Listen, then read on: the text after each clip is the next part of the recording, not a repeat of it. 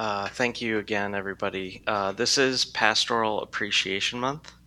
Now, I say that not because I wanted you to know that, but because last night as I was surfing the internet, I found that on the front page of Bible Gateway, they really want you to appreciate your pastors. So that's I kind of feel like the man who bought a tower, and I don't feel like I've run out of money. It's just young men who are preparing, young families you're preparing for the future. You want to buy a house, you want to eventually have a family and a home, and do right by your wife and children. Save money, because it is expensive. So let's pray. Father, we thank you for your wonderful word. We thank you for what you're doing in our lives and how good you are to us and how kind you are in bringing us wisdom via your Holy Spirit through your word. I pray that as we look at what Jesus says is the cost of discipleship, that you would inform us, that you would put form and structure into us in such a way that we are ready to count all as nothing compared to the glory of seeing you and savoring you as the only treasure worth seeking. In Jesus' name, amen. So we're going to talk about discipleship today. If you were at any of the Rock Campus Fellowship meetings, and I believe it was actually just last week, we actually did discuss the same passage or part of this passage. I thought it was important to re-highlight it because it's so fundamental to even the beginning walk with the Lord. You can come to church, you can do all sorts of godly things, so-called godly things, read your Bible, worship, meditate, pray, etc. And yet, if you're really not following Jesus Christ from your heart, and you're not treasuring him as the supreme value in your life, you are not really a disciple, and you're just fooling yourself. Now, that's a very hard word, but that's not my word. That's simply Jesus' word in this chapter in Luke 14. So with that, if there's this value that we need to see Christ as ultimately precious, ultimately worthy, if that's what is required for us to follow him, then how do we assess that? How do we learn to see Christ as ultimately worthy?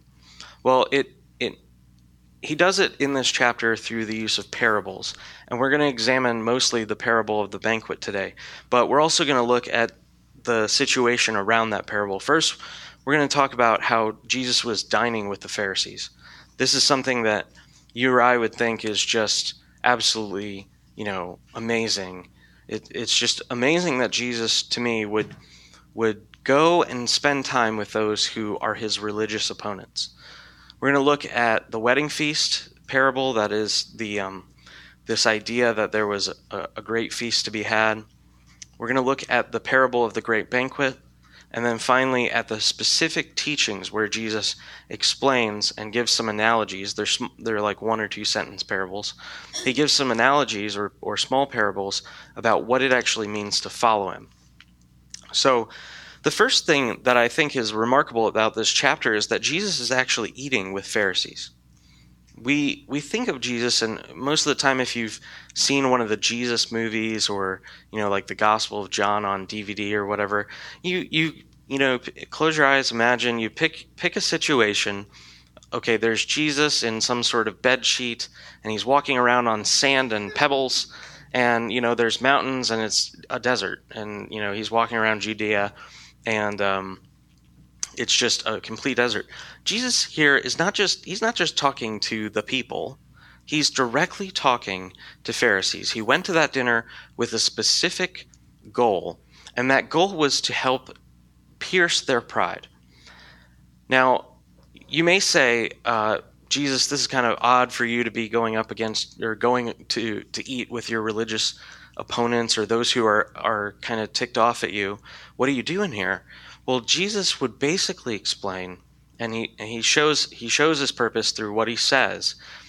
He basically is his goal there is to offend their religious heart just enough so they can hear the truth. Now, you or I, we might take an approach of, we're just going to be nice to that person, or we're just going to kind of be accommodating and not offend them too much and not say anything that they would consider to be, offensive or over the line, so to speak.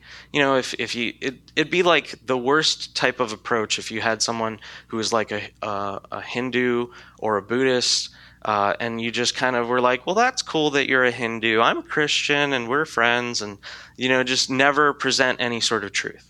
It's good that you're a Hindu, I'll be a Christian, we can exist. If you were encountering someone who was an opponent religiously, that is, they had a faith that was opposite yours, if you really are convinced that you have the truth, you're not just going to be accommodating and just be like, okay, well, you can be a Hindu, or you can be a Muslim, or you can be whatever, you can live for yourself, I'm going to live for Jesus, we can get along, and we're compatible. There's no compatibility there. And Jesus' goal here is not to acquiesce towards the Pharisees, but rather to, as it were, punch them in the face, right? They say, enemies stab you in the back, but real friends stab you in the face. The idea is that if you're really my friend and you see a terrible thing in my life, the only loving thing to do would be to call it out, call a spade, and help me deal with the problem. And that's what Jesus is doing here. So I believe that in the Scripture, in the narrative of Scripture, there are times where God the Father has orchestrated events so that both in the situation, in the real world experience of Jesus being at this dinner, and the way that the narrative comes across, there is an intentionality there, or a purpose there, that presents us, that is presented to us as literary beauty. And what Jesus does here is he's about to heal this guy, and in healing this guy, he uses it as a life lesson or an example right in front of the Pharisees. He heals this man who has this thing called dropsy. Now, we've got a bunch of nurses in this room, and it's very intimidating as an uneducated... I slept through my 9th grade biology class, but as I understand, dropsy is the old word for a new medical phenomenon called edema, right? And edema is the swelling of the body, literally the swelling of the flesh with fluid. Water's not going in the right place or something. And in a way, I believe, poetically or rhetorically, that this is a thing that Jesus is doing. He's saying, I'm about to show you the healing for a puffed up flesh, or a swelled body, an ego that is too large, an over-reliance on the natural mind. And here's how it works. And so Jesus heals this man with this puffed up flesh, or swollen body, which speaks of literally the nature, the old man, or the old way of thinking before we have a renewed mind. So Jesus goes into it at Luke 14, 3-6. He responds to the lawyers and Pharisees, saying, "Is it lawful to heal on the Sabbath or not?" But they remained silent. Then he took him and healed him and sent him away. And he said to them, "Which of you, having a son or an ox that has fallen into a well on a Sabbath day, will not immediately pull him out?" And they could not reply to these things. Why couldn't they reply to these things? In the law, there was a special provision that if your neighbor's ox or neighbor's property went off into a ditch or a pit, or fell off, the road and was disabled, you had an obligation to go rescue that animal. And so what Jesus is doing is he's saying, you Pharisees who are religious and hard of heart and haters of God, you are accusing me of doing sin on the Sabbath, but am I doing anything worse than just picking a man out of a pit? I'm healing a body. I'm doing a creative miracle. I'm restoring a physical structure through supernatural means by the power of God through the Holy Spirit, and you're calling it sin. Now, if that's not one of the most punch you in the face kind of confrontations, I don't know what is. But at this point, it says they couldn't even answer. So they didn't. It's kind of like you got scolded so bad by your dad or your mom, or you got spanked so hard that you don't talk for like a week. I mean, you're not going to misbehave. You make your own bed. He really takes a schooling to them, so to speak. And he does so with the intention of love. He's trying to help them understand that they are puffed up. They're like this man who needs healing. They're puffed up in their flesh, and they're swollen in their religious egos, and they need help. And in this second question, he makes this connection between his healing and the law's provision to rescue and redeem those things which fall into danger. What he's saying is, you're accusing me of breaking the law, and I'm telling you that without the power of God, you can't even fulfill the law. Do you see how that works?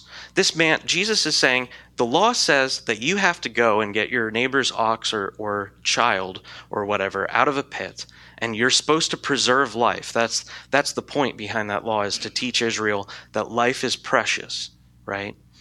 And so Jesus is saying, there's this sick guy over here, and spiritually and bodily, this man with this swelling of his flesh, he's in a pit.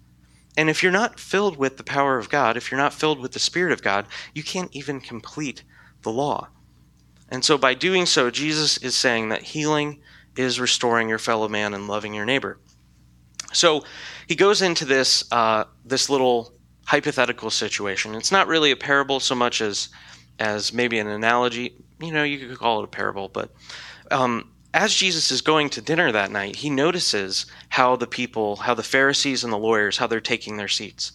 I think people watching is a wonderful gift of God. Sometimes you can be a creeper, but you shouldn't do that. But you should notice sometimes how people behave, especially when you're with the church and when you're with those who are in the world. And you take notice sometimes of how do people behave. What is politeness? How does it show up? Jesus is not just talking about a politeness that is social nicety. He's talking about an issue of social behavior that has a spiritual and evil root at its core. And so Jesus is basically saying, you guys who are the respected teachers, I've seen how you rush to the head table. Whenever they had a dinner back in that day, there would be this head table, right? If you've ever been to a wedding, the same tradition holds. The bride and the groom sit at the center of the event, and the whole purpose of the event is to honor the bride and groom, to honor the parents, to, as a community, recognize and celebrate the new marriage that God has brought together. And so at the head table in a wedding, to one side you have all the groomsmen, and to the other side you have the bride and all her bridesmaidens and bridesmaids. And so you've got this notion of a table of honor, okay? Now this is what they did back in that day. It's the same idea, but they did it for any sort of banquet, not just weddings. And what he's saying is, I've noticed how some of you, the upper echelons of the religious hierarchy of the Pharisees, I've noticed how you immediately went to take your seat at the table of honor. And Jesus is what he's doing is he's offending their behavior. He's calling them out publicly. And he's offending them in such a way to demonstrate that why you did this is actually a bigger cause for concern than where you're sitting that night. He teaches against their pride via this parable about a wedding, and at the end he summarizes and explains the teaching as a core value of the kingdom. Luke 14:11, for everyone who exalts himself will be humbled, and he who humbles himself will be exalted. Now, this is not just a Pharisee issue or what you do as a believer. Jesus is saying that if you are somebody who doesn't humble yourself, you can't follow him. That is the whole purpose of this chapter, is to demonstrate to people, to demonstrate to his hearers, here are the things that indicate discipleship. Here are the things that are necessary if you're really going to follow me. Because being a disciple is not being an admirer. If you've ever been on Twitter, they have this notion on Twitter where, if you want to follow, or if you want to see all my tweets and I want to see all your tweets, we both have to follow each other, right? But following each other today, or being a friend on Facebook, is more like being an admirer. And Jesus is saying, I want you to imitate my life. And he's demonstrating that if you're someone who doesn't humble yourself, there is no way that you can come and follow me, because the Son of Man has no place to lay his head. The birds of the air have their nests, the foxes have their holes, but the Son of Man in his ministry, in what he's doing, in his identity, as going to the lowest places, he has no place to rest his head. And that's what it really means to be a Christian. And that's what Jesus is trying to talk about today. So after this, he then, he gives this kind of a rebuke, and then someone responds to the rebuke, "Blessed are those who eat bread in the kingdom." And what Jesus notices is there's this air of religious or racial supremacy, because this person is saying, hey, we're the Israelites. We're going to be in the kingdom of God. Blessed are we, right? He says, blessed are those who eat bread in the kingdom. And Jesus is then he's trying to open this man's eyes and the rest of the Pharisees as well. And he's trying to say through this parable, who is in the kingdom is not who you might imagine. In this parable, the kingdom is depicted as a great banquet. Okay, that's easy. Jesus says, there was a banquet, and he's talking about the kingdom, so it's easy to know that. And then the father who holds the man who holds this banquet is Father God. Okay, so the Father is the head over the entire kingdom, and it is literally called the kingdom of God. And so this banquet in this parable is the kingdom, the man is the Father. So the question becomes, who are those who were invited but were too busy to come? Right? That's the question. Whenever you're trying to learn a parable or to see what Jesus means when he's speaking in parables, you got to dissect, you got to ask questions, you got to mine the scripture for truth. And so the question really is in this parable is, who are those who don't come? And why don't they come? Well, it's easy to say who are those who don't come. Those who don't come are those who are religious and self-exalting, and those who have the trappings of God and the trappings of belief, but have no substance at all. They're those who become distracted with every manner of thing. So what are their excuses for coming? Their excuses for coming are the things in life which keep our hearts from drawing near to God.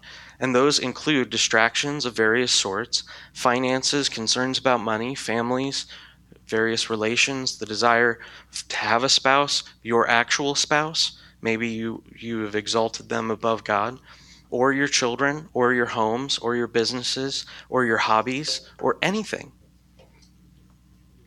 Jesus basically explains that, one of the persons says, I can't come because I've just bought some oxen, and those represent business. I can't come because I just married a wife, and that's your family and your spouse and your children. Jesus is trying to explain that there are things which will keep you out of the kingdom, not because they're evil themselves, but because what you're doing with them are evil, or is evil. And so this is the basis for idolatry. As we search our hearts, as we walk with Christ, as we walk towards Christ, we get into situations where we can make idols out of absolutely anything. Are you putting your job before spending time in the Word? Are you putting your financial comfort before sharing with those who are poor around you? Are you not tithing? Are you not giving to the Lord because you're afraid that you won't have enough money to pay your bills? And yet there's tons of things in your life that are all out of order, that you're spending your money on foolish things instead of investing in the kingdom. It's not about investing in the kingdom or tithing or things like that. It's that money and what you do with money demonstrates the inner heart reality. What you do with your finances, what you do with your time, what you do with your family, your spouse, your friends, those are not evil in and of themselves. They merely indicate the internal reality that already exists in your heart. And so if you find yourself, offended by this message, or even, let's say not offended, but convicted, I'm not really calling out your name. I might be talking about some subjects, but if that's conviction, it's probably the Holy Spirit, because I'm not naming anybody's names. And I'm guilty of these things from time to time as well. Everyone is. But what Jesus is saying is, if you let this be exalted above God, you're not going to make it into the kingdom. You're not even in the kingdom. You won't even show up and respond to the invitation to come. It's pretty serious. So what happens after this? Well, the master of the banquet desires for his house to be filled. If you have a notion of God, the Father, that you're kind of confused about election or predestination, if you will, as in if God has desired that all will be saved and yet only those who are elected make it into heaven or are saved or whatever, take note, because this parable is trying to tell you what the heart of the Father is. The heart of the Father is this man who's holding the banquet. He sends his servant out. He says, so the servant came out and reported these things to his master. Then the master of the house became angry. Is God a jealous God? Yes, absolutely. He became angry and said to his servant, go out quickly to the streets and the lanes of the city. Do you hear the urgency in the Father's heart? Go quickly. Go find anyone. Go tell it anywhere that you're invited to this banquet. It says, go to the streets and the lanes of the city and bring in the poor and the crippled and blind and lame. And the servant said, sir, what you commanded has been done, and still there is room. There is no lack of compassion in the Father's heart to see broken, sinful men and women be restored through the blood of Jesus. There is no lack in the Father's heart at all of his goodness or kindness.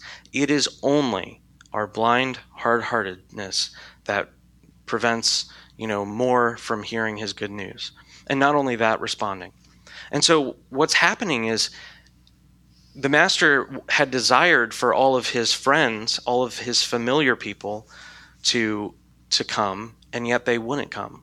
So he sends them out to go find the poor, the crippled, the blind, and the lame. So the question is, why does he go and invite the poor, the crippled, the blind, and the lame? Well, the answer is not that there's something special about poverty itself or sickness itself that makes somebody holy or makes them righteous or justified in being called to salvation.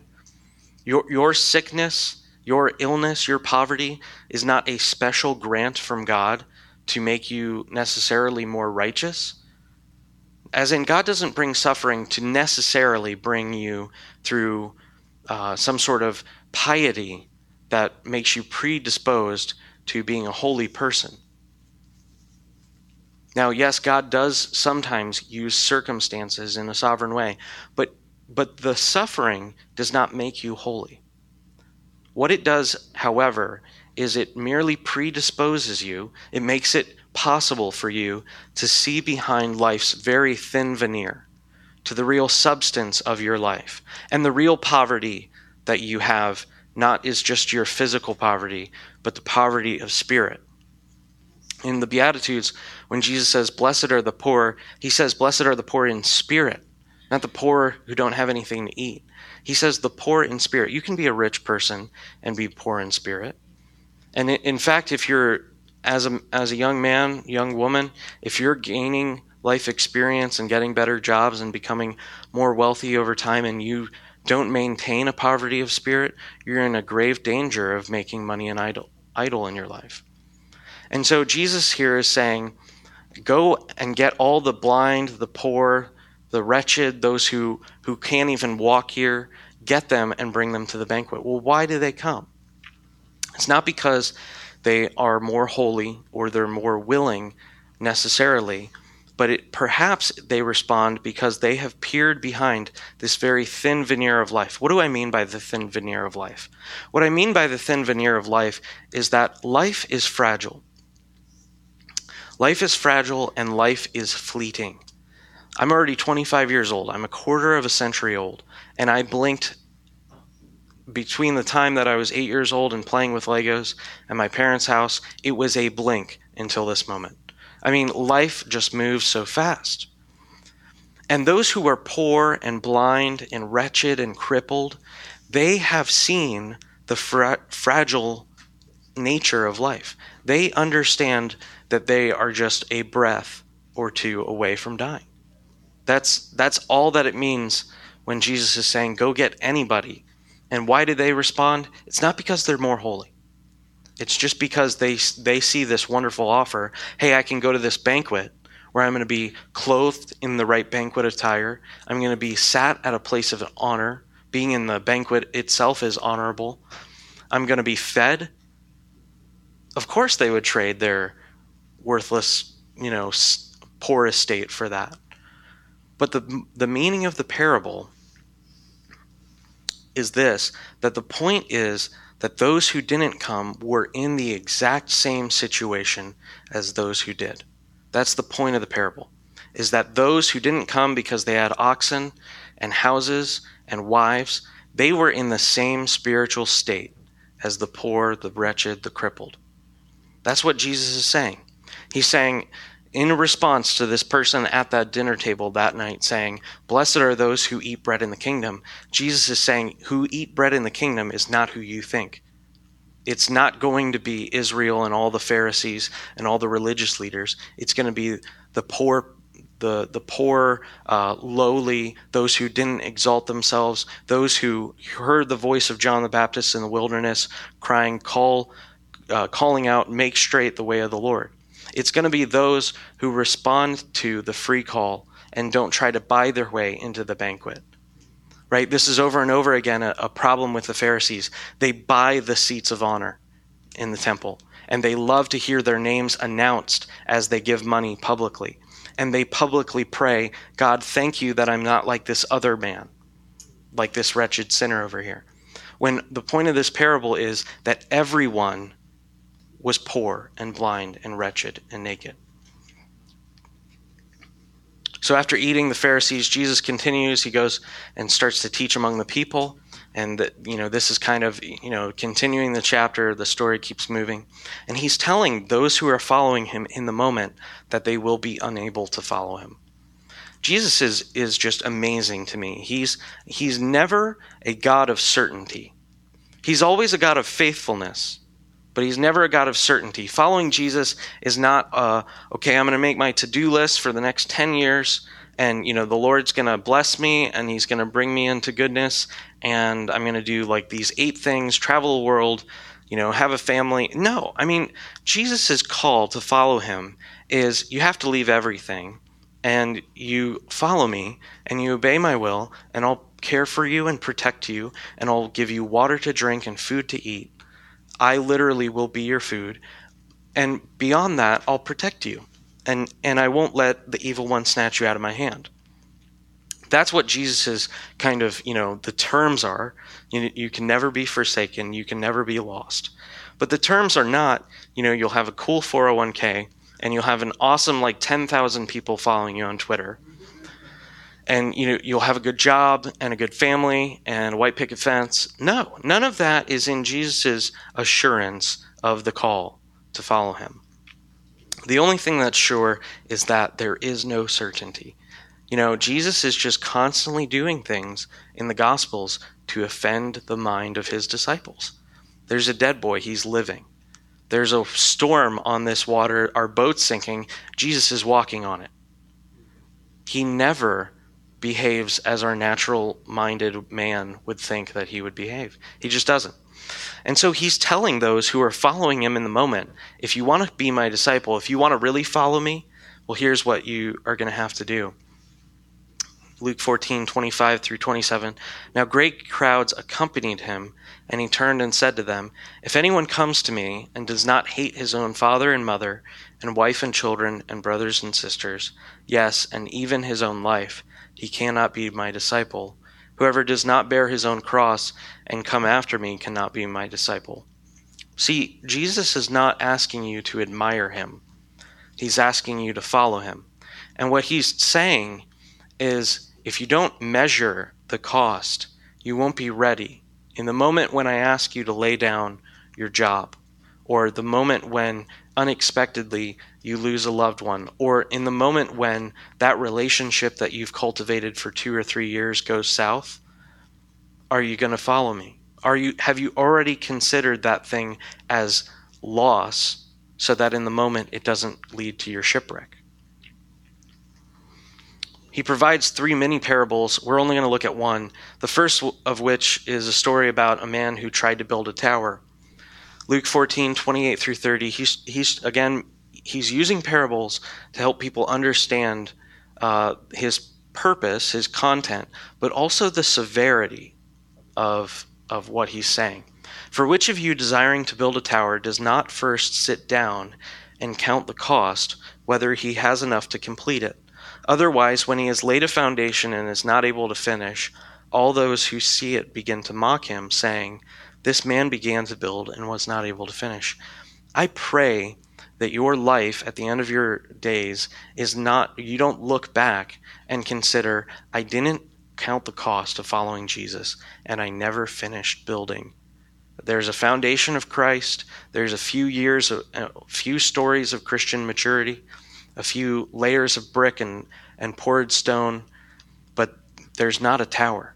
I have nothing to show for my life because I didn't consider Christ supremely valuable. And instead, I followed after riches and women or men, depending on your orientation, and families, and even good things. I pursued them before I pursued the Lord.